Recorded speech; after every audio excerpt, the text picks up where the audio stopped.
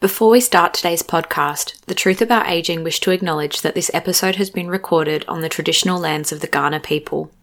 We pay our deepest respects to elders past, present and emerging. We acknowledge the Kaurna people as the custodians of the Adelaide region and that their cultural and heritage beliefs are still as important to the living Kaurna people today.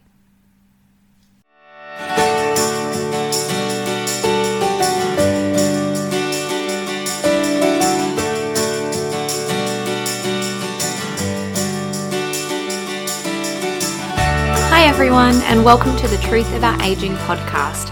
I'm your host, Kate Helmore. Each week we'll be unpacking your questions about the aged care sector, discussing how to age well, grow old, and make informed decisions.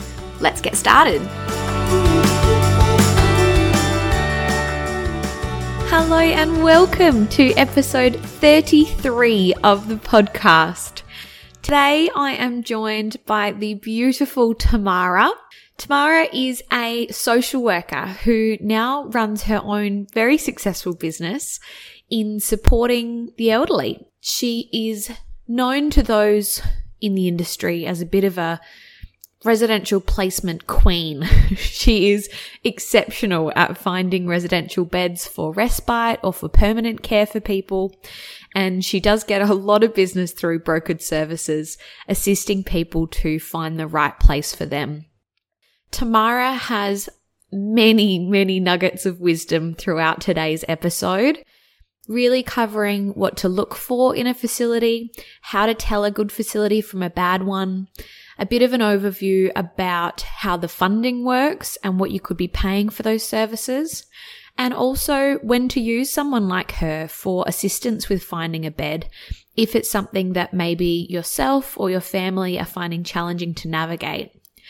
I think you will get a lot out of today's episode. There's a lot of questions that I get asked regularly that we cover today, and I think it'll be a good one to come back to if you're ever finding yourself in the situation of trying to find a residential aged care bed for a loved one.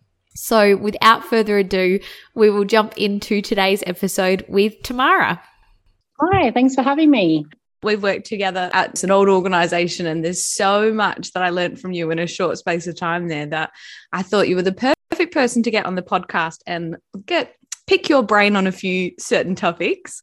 But before we get started, do you want to tell the listeners a little bit about yourself and what your background is? Sure. So I'm an accredited social worker with the AASW, Australian Association of Social Workers. And I worked in the aged care sector for about 8 years and in government prior to that for about 12 years. Mm-hmm. And I have my own private practice now, specialising in working with older people and residential care placements. And from what I understand, that's quickly become quite a busy business in itself.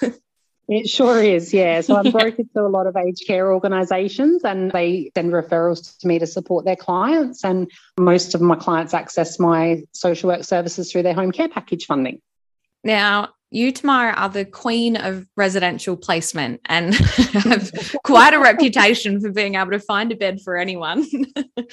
But I do get a lot of questions from people about how do you know a good facility? Where do you start when you're trying to find a bed? Do you want to just talk through, I guess, what some of your key learnings in that area have been and how families can set themselves up in the best position to find a residential bed for someone? Sure. So I guess when we're looking at what makes a good facility, that's probably going to be different for everybody because everybody, I guess, has their preferred things that they're looking for. So whether that be location, or, some people really like spending time outside. So having somewhere with accessible garden space is important for them. Sometimes it's making sure that they're at a facility where they have a private room with their own bathroom, because not all facilities do. Mm-hmm. So I guess working out what your loved one's preferences are is a really important starting point. Yeah. And hopefully they've got that recorded in their advanced care directive. Yeah. Very good point. Yeah. Yeah. I think that's so true. And I think often as well, I know I'll often get asked from people, where's a good place to go or who, because there's a lot of organisations that have multiple facilities. And I think one of the challenging things for me personally, I found is, things can change a lot over time, and there are sometimes different managers that take on facilities, or staff change, or there's a lot of things that can change within sites. So if people are really trying to get a feel for what's currently meeting their needs, what would be the best thing for them to do?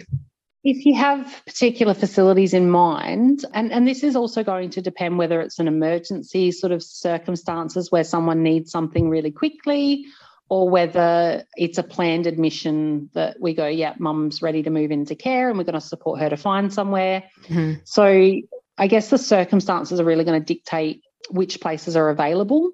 Mm-hmm. But if you have a short list of places that you think, okay, well, I think this is convenient and it looks really nice from the outside, and I think I'd like to find out more about it, definitely contact the site and book a tour. Yeah. When you go into a facility, things I would look for are things like, is there a strong smell? Mm-hmm. Quite often, if you go in somewhere and there's a strong smell of urine, for example, it might indicate that the people aren't having their continence age change frequently enough, and things like that. So I guess look at the environment, take in all the different sights and sounds and smells. Do the residents look engaged and happy? Does it look like there's adequate staff? If you walk into somewhere and you don't see a staff member the whole time you're there, then it might indicate that there's not a lot of staff around. Yeah. Look at the cleanliness. If you can go at lunchtime, check out what does the food look like. Yeah. Those sorts of things. Ask about what they offer for the residents. Some sites offer additional services, which means that the resident, you pay extra, but they might get a daily newspaper, which, your parents might have read the newspaper every day, and that might be something that's important to them. Ask about what activities they do and how frequently. Do they have a choice of meals on the menu? And if you have specific dietary requirements, do they cater for that? Yeah. Yeah, I think they're so important. Yeah, lots and lots of things to consider depending on your specific individual needs. Yeah, and I think that's why I like your first point in that probably even before you start really looking or before you start visiting places is to really take a bit of time to sit down and reflect on what's important to you. What is it? Is it that you want something with lots of outdoor and garden space, and that meals are really important to you, and having a choice of what you eat each day is really key. Having a think about those things that are really important to you beforehand kind of gives you a bit of a framework then when you're choosing between places about what's going to be best suited for you. Because as you said, not every place, what might be one person's favorite place in the whole world, someone else might really hate because it doesn't tick the boxes of things that they need, which is why I think it can be challenging when people say, where do you recommend? Well, you kind of need to know that person and what they're looking for to really work out what's going to be best suited for them. Correct. Yeah. And I think it's just knowing what you're looking for, and then does it tick some of the boxes, and then having a look at that facility and seeing you get a feel when you walk into places, I guess, whether the staff are friendly, do they say hello? All those sorts of things. It's even considering things like, is it near a main road? So it might be noisy. The available room might be at the front of the facility and it's right near a main road. And that, your loved one or yourself, if it's for yourself, might not like a noisy environment. Yeah. Is it multi-story, and do you have a fear of lifts? All those sorts of things. So there's lots of little individual things that you might find are important to your loved one when you're looking for things. And if it is a bit more of an emergency situation where suddenly someone needs respite and they're looking for something, in the next couple of days, but definitely in the next week, what would be the best starting point for people if they're in that situation? I guess there's several starting points. One could just be contacting the care admissions teams at the different companies and asking them what vacancies they actually have at the moment, especially if you're looking for a particular geographical area. There's a list of vacancies on the Catalyst Foundation website where they list high care, low care, respite and permanent vacancies. However, that list isn't updated very frequently, and sometimes by the time you see the vacancy list, they're actually no longer available. Yeah, it's a quick turnover. Yeah, or engaging the services of somebody like a social worker or a placement coordinator to support you with that process. Yeah. And I think that's probably worth touching on too, because I think it's not something that everyone is aware exists, but that there are people specialized in finding residential beds and placements for people. So often these are private businesses that then have connections with a number of different and all different facilities that can be used either in a crisis or in just any kind of time, that you can pay them a fee to help find you and source a bed for your loved one. And I think it can be a really good option if maybe the family doesn't have time to be able to properly give and sort through that, or also where it might be a bit more of an emergency situation with a bit of time pressure on it, that using someone like yourself maybe with those specialized skills that can jump in and really help with that can be really actually take a massive load off the family at that time when that could be a real stressful period otherwise. Absolutely. And people like myself who do specialise in that have a lot of contacts in the industry, and we quite often get sent the lists at the beginning of the week of the vacant beds. And so we quite often have a better idea of a starting point for looking for respite with a view to permanent care. Yeah. Having those contacts in the industry and knowing which are the reputable facilities and which ones we wouldn't recommend people go to can also be very useful. Yeah. Absolutely. Because I think people in your position or that have similar kind of businesses, they're going to be your most current point of information because, as I said, things do change over time. So sometimes even getting recommendations from friends or family, if they maybe haven't had people in facilities for, it was 10 years ago, so-and-so liked this place, it might still be correct, but it can be really helpful having that more current knowledge from people that are interacting with these facilities every day that can really help tailor which ones are worth putting the time and energy into. Absolutely. And, we also see, no information such as like which facilities have memory support units and which ones don't if you need dementia-specific care. Ones have shared rooms available if you're a couple wanting to go into care together. And like I said, which ones are currently not sanctioned and actually provide a decent level of care. And we've had positive feedback about, because I will always make sure that I target those organisations and avoid other ones that I have had negative feedback about. Yeah, absolutely. And if people are doing it on their own and they're speaking with the facilities, I mean, you went through some of those top things to kind of look out for and questions to ask if you're having a tour. What are things for people to consider regarding finances? What are sometimes the things that people don't know, or is there a way to kind of broadly explain how finances work within residential facilities? I'll try and explain it in the simplest terms possible. I know it's not a simple thing, so... So essentially, if you go into respite, the basic daily fee payable by everybody at the moment is $53.76. So that's your contribution to the respite care and bed, and the government pays the organisation the rest of the cost. Now, there are some sites, some organisations that do provide what's called additional services, and they might charge anything from $6 a day extra right up to $45 a day extra, depending on the site. So it's really, really important if you're looking for care that you actually ask, do you have additional services and what are the costs for that? Yeah, good point. Because there's a big difference between paying $53.76 a day and $95 a day. Absolutely. That adds up quickly. It adds up very, very quickly.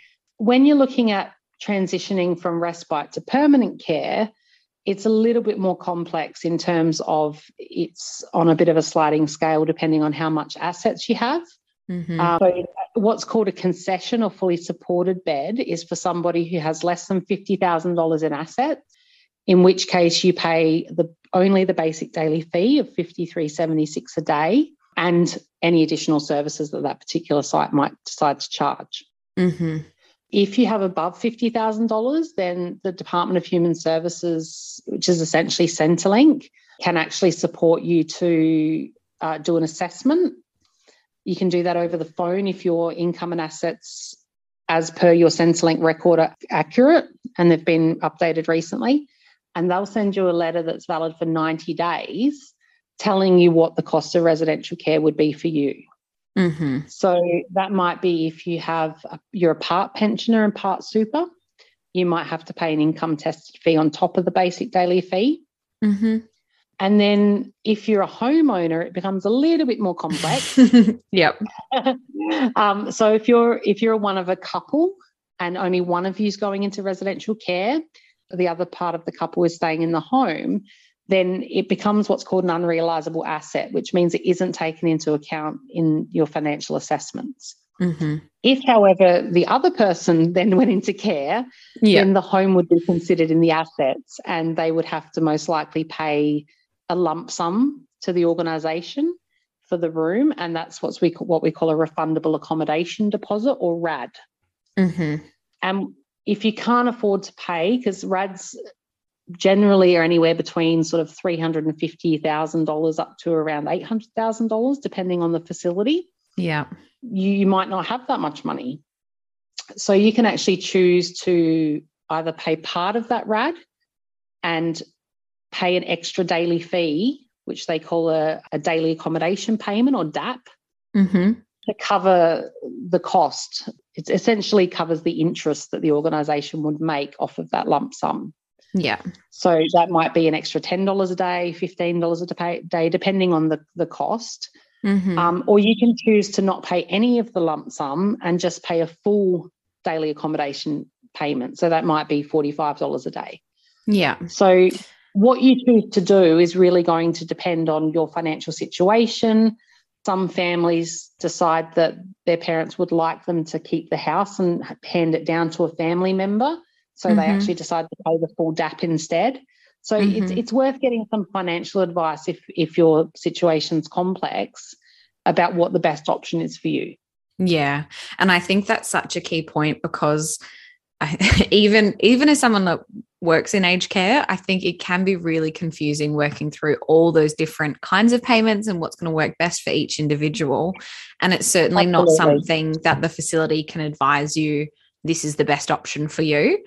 And that having an external financial advisor that can really go through your specific circumstance, and I should say a financial advisor that specialises in that aged care kind of space, that understands how these fees work, can be really beneficial to get the best outcome for you or your family, because it is complex. There's no denying that.